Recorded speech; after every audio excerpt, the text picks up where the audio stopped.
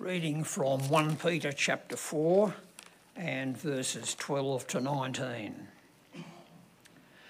Dear friends, do not be surprised at the fiery ordeal that has come on you to test you, as though something strange were happening to you, but rejoice inasmuch as you participate in the sufferings of Christ, so that you may be overjoyed when his glory is revealed. If you are insulted because of the name of Christ, you are blessed, for the Spirit of glory and of God rests on you. If you suffer, it should not be as a murderer or thief or any other kind of criminal, or even as a meddler. However, if you suffer as a Christian, do not be ashamed, but praise God that you bear that name. For it is time for judgment to begin with God's household. And if it begins with us, what will be the outcome for those who do not obey the gospel of God? And if it is hard for the righteous to be saved, what will become of the ungodly and the sinner? So then, those who suffer according to God's will should commit themselves to their faithful Creator and continue to do good. Thank you, Peter. Usually, when I'm speaking, I encourage people to look at their Bible, to look at the passage and the screen for other verses. Just because of where we're at and we're not handing out Bibles, I'll put all the verses on the screen if that is helpful. But if you would like to read along in your Bible, that's good too. Let me pray for us as we get into this passage. Dear Lord, I pray that I might speak as one who speaks your very word. As we talk about suffering, give us the conviction and courage to stand up for the name of Christ and be prepared to endure suffering so others might have the hope of your salvation. Amen. Every day in the media, we see people who are willing to stand up for something they believe in, for their cause, and often at great personal cost. And irrespective of what we think about their particular cause or how they're standing up for their cause or the way they are protesting, you've got to admire their courage and their depth of conviction. And so whether we're watching someone, standing up for Save the Whales or veganism or Black Lives Matter or same-sex marriage, whatever the cause, there are people who are standing out there waving the flag and counting the cost. And sometimes that flag's big. And I think perhaps the most famous image of someone standing up for a cause is this one, where a Seoul protester stood in Tiananmen Square in front of a column of tanks. But of course, it's not always quite that dramatic. Sometimes it's chaining yourself to a pole in the middle of the city. Sometimes it's simply something like wearing a badge that identifies what you stand up for. But whatever it is, they are doing it because they believe in what they are standing up for. And so we get to see the courage of their convictions. And there's nothing more compelling than someone who is willing to suffer for their cause.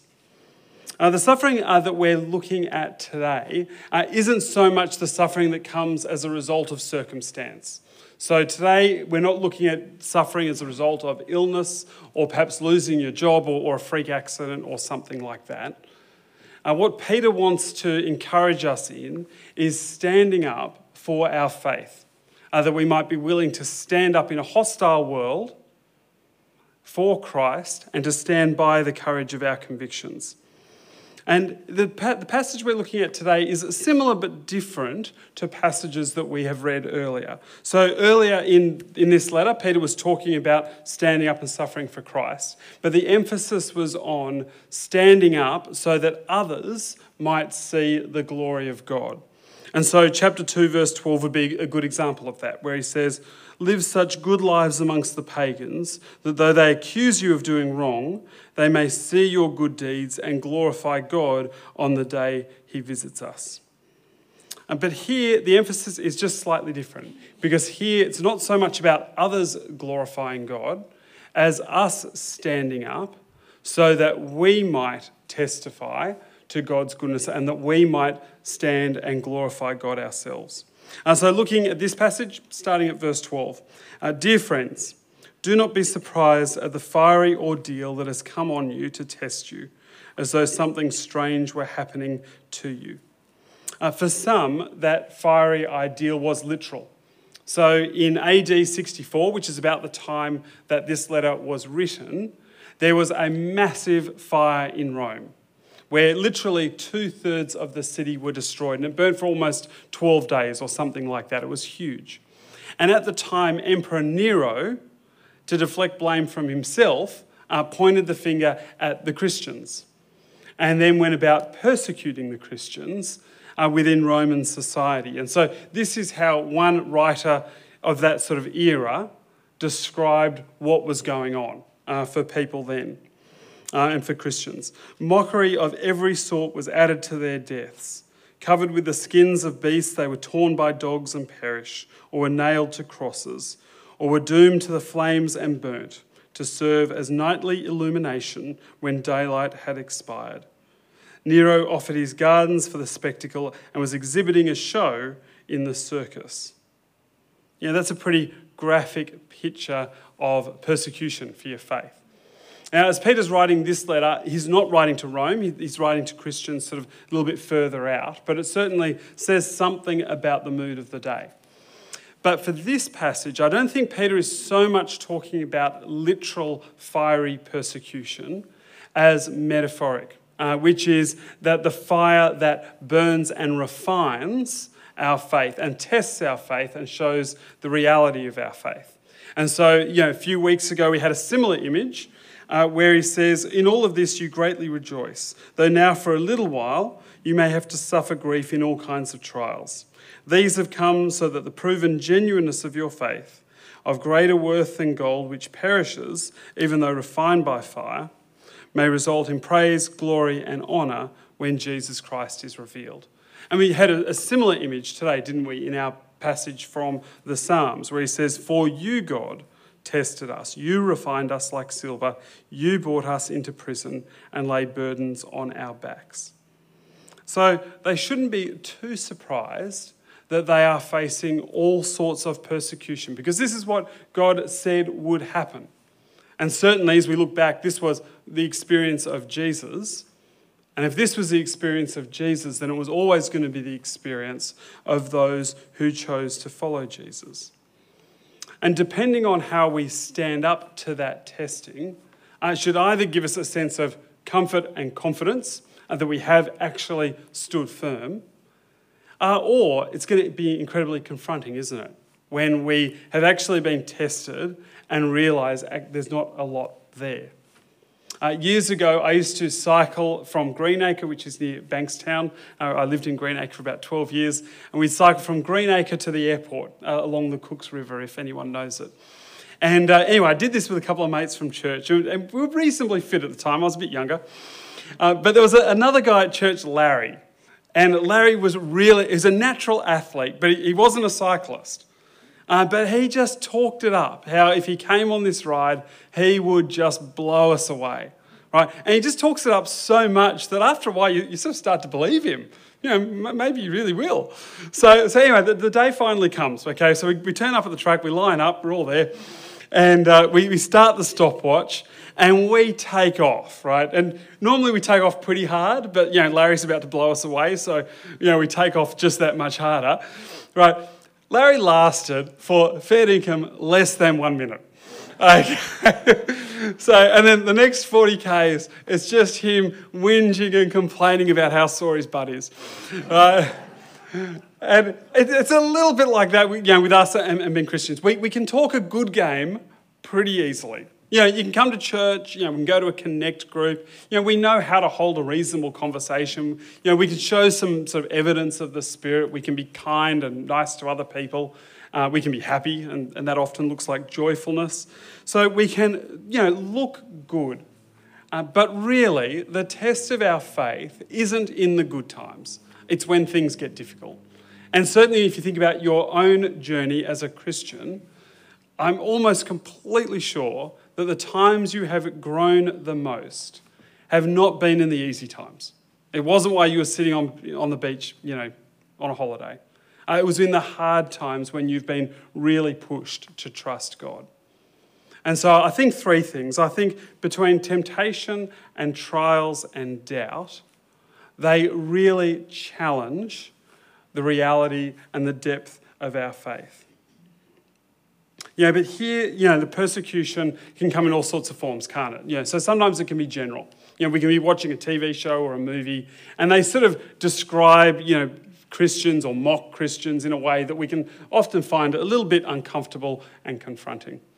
At other times, it can be actually personal. It's personal relationships within our sort of sphere of life.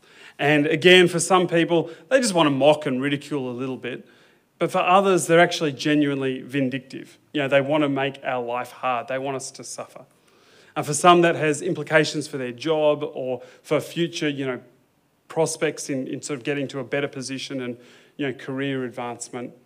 For others in different parts of the world, that suffering is not just in our circumstance, but it's physical and can involve imprisonment and even death.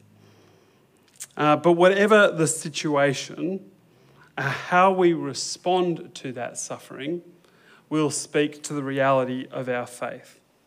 And so verse 13, but rejoice inasmuch as you participate in the suffering of Christ, so that you may be overjoyed when his glory is revealed. Just to be clear, we're not rejoicing in the suffering itself. We're not going, gee, that was fun. We're rejoicing in the fact that as we endure suffering, it shows the reality of our faith. And as Christ suffered for us and achieved our salvation, as we suffer, our desire is that we'll glorify God, but that we will also do our little bit to achieve the salvation for someone else. Because some people will look at our faith and it will make it compelling. You have something that I want, and when you suffer for it, that just shows me how real it is. But of course, for others, our faith is the stench of death, as Paul puts it. And it actually turns people away. But how we stand will say something about our true conviction. And when we stand, we can be confident that we will be vindicated when we stand with Christ. Again, not because we've endured suffering, but because as we endure, it shows evidence that God is with us through his Spirit. So verse 14. If you are insulted because of the name of Christ, you are blessed, for the Spirit of glory and of God rests on you. So often when we're faced with a big challenge, something that really overwhelms us, we can feel, just like giving up even before we begin. We feel so inadequate and we can imagine failing, and so why even start when we're going to fail in the end anyway? And these days, there's innumerable number of playlists on Spotify that are supposed to inspire us and to find that inner strength. And if that doesn't work for you, then there's memes, or I'm sure there's someone on YouTube who wants to say something about reaching deep, finding that inner strength, and persevering. But this passage is not about us finding our inner strength. This passage is about recognizing that our strength comes from God's Spirit. That we really are inadequate, that we really do feel weak, but that's okay, because God gives us the strength that we don't have in ourselves. And so God is the one who will help us persevere now. God is the one who will bring us home to the end. And so when we endure suffering, when we stand firm, it testifies not to our strength, but to God's goodness and his Spirit. But he also wants to be clear that not all suffering is good suffering, and not all suffering is simply because we are Christians. So verse 15, if you suffer, it should not be as a murderer or a thief or any other kind of meddler, or a criminal, or even as a meddler. If we suffer because of our own choices, then of course we're not being persecuted, we're simply being punished for doing the wrong thing. If you've got a fish sticker on the back of your car and you're speeding and you get pulled over, you can't turn around and say they're persecuting me because I'm a Christian. No, they're just busting you and punishing you because you're speeding. The fish sticker has nothing to do with it. That's what he's sort of talking about here. There is persecution that happens, and there is punishment. But if we're going to suffer, let's make sure we're suffering for Christ and not for doing the wrong thing. So verse 16 is the opposite. However, if you suffer as a Christian, do not be ashamed, but praise God that you bear his name. You know, the world will want to shame us for bearing the name of Christ, and particularly as our Christian views clash with many of our social views, and particularly around social issues. And so we've got to really get comfortable, don't we? That we no longer live in a Christian society. It certainly has a Christian heritage, but we live in a post-Christian society where our views and values will be ridiculed, and sometimes we will be persecuted. But as we stand firm, we're also reminded that there's a lot at stake for us, but also for our world. And so verse 17, for it is time for judgment to begin with God's household. And if it begins with us, what will the outcome be for those who do not obey the gospel of God?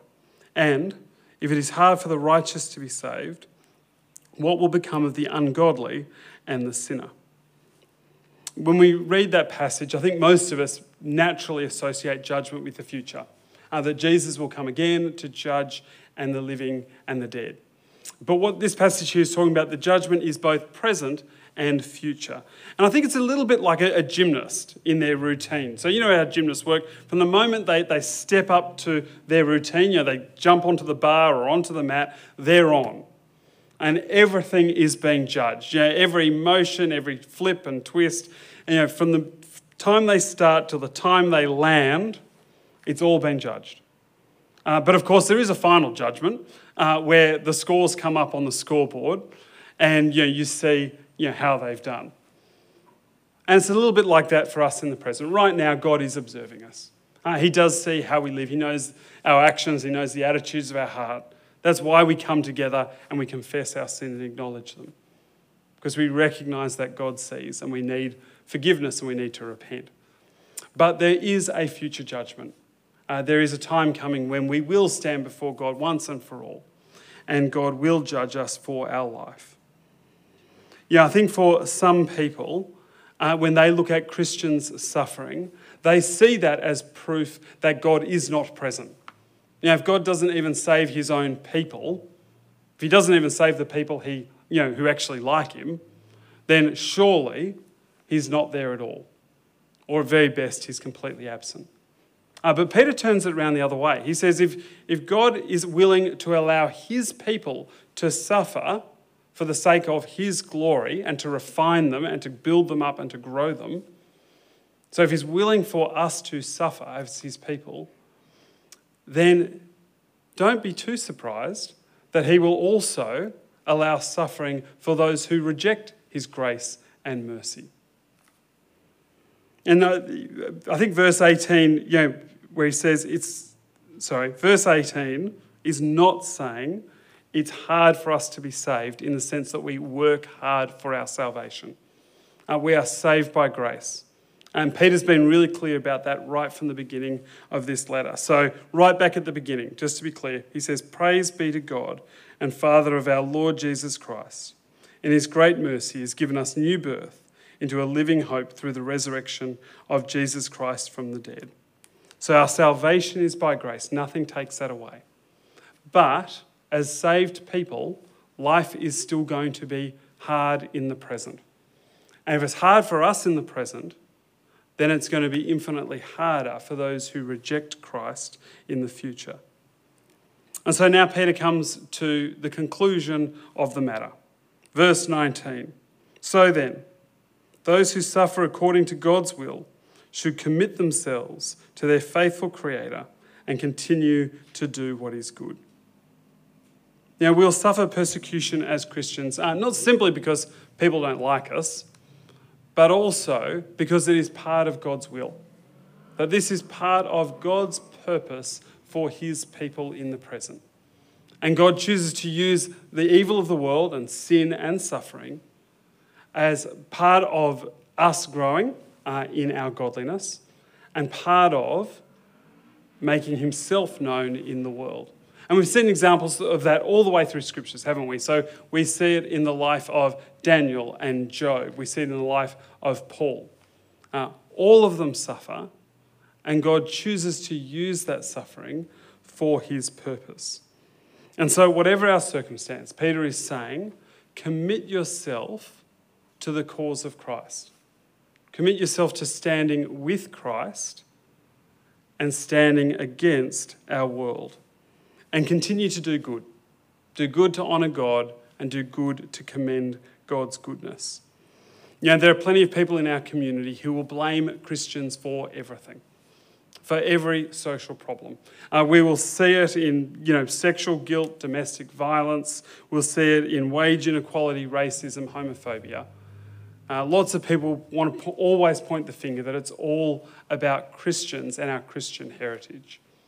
And there's no doubt that Christians throughout history have done terrible things in the name of Christ.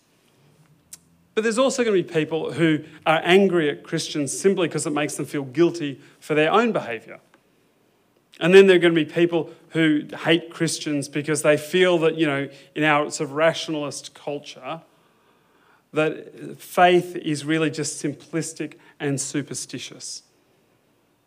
And so again, they'll point the finger at us, and the temptation will be just to feel their ridicule. But whatever the reason, we live in a society that is going to become increasingly sceptical, antagonistic, and often angry. And so we need to get comfortable with standing up for Christ and recognising that as we stand up, that's going to mean at times that we will suffer. And I think as a starting point, and Helen said it in her interview, as a starting point, let people know that you are a Christian. We should be known as Christians in our workplace. Our neighbours should know we're Christians. Our friends should obviously know that we are Christians. And we need to look for opportunities for how we stand up for Christ in that. And it might be in our conversations. It might be as simple as having a Bible verse on your screensaver at work. It might be a pin. It might be on your social media profile. But whatever it is, how do we stand up in the world proudly, confidently, and say to the world, I stand with Christ and I wouldn't want to stand anywhere else? That we are proud of what Christ has done for us, and we're proud to stand with Christ. Let me pray. Dear Lord, in a world where we often feel weak, Lord, we pray that by your Spirit you might give us strength. Help us to stand clearly as Christians within our community, that people might see it in our lives, that we might be able to commend Christ to them. And Lord, most of all, as we reflect on this passage, that as we suffer, that we might suffer proudly because we are suffering for Christ. Amen.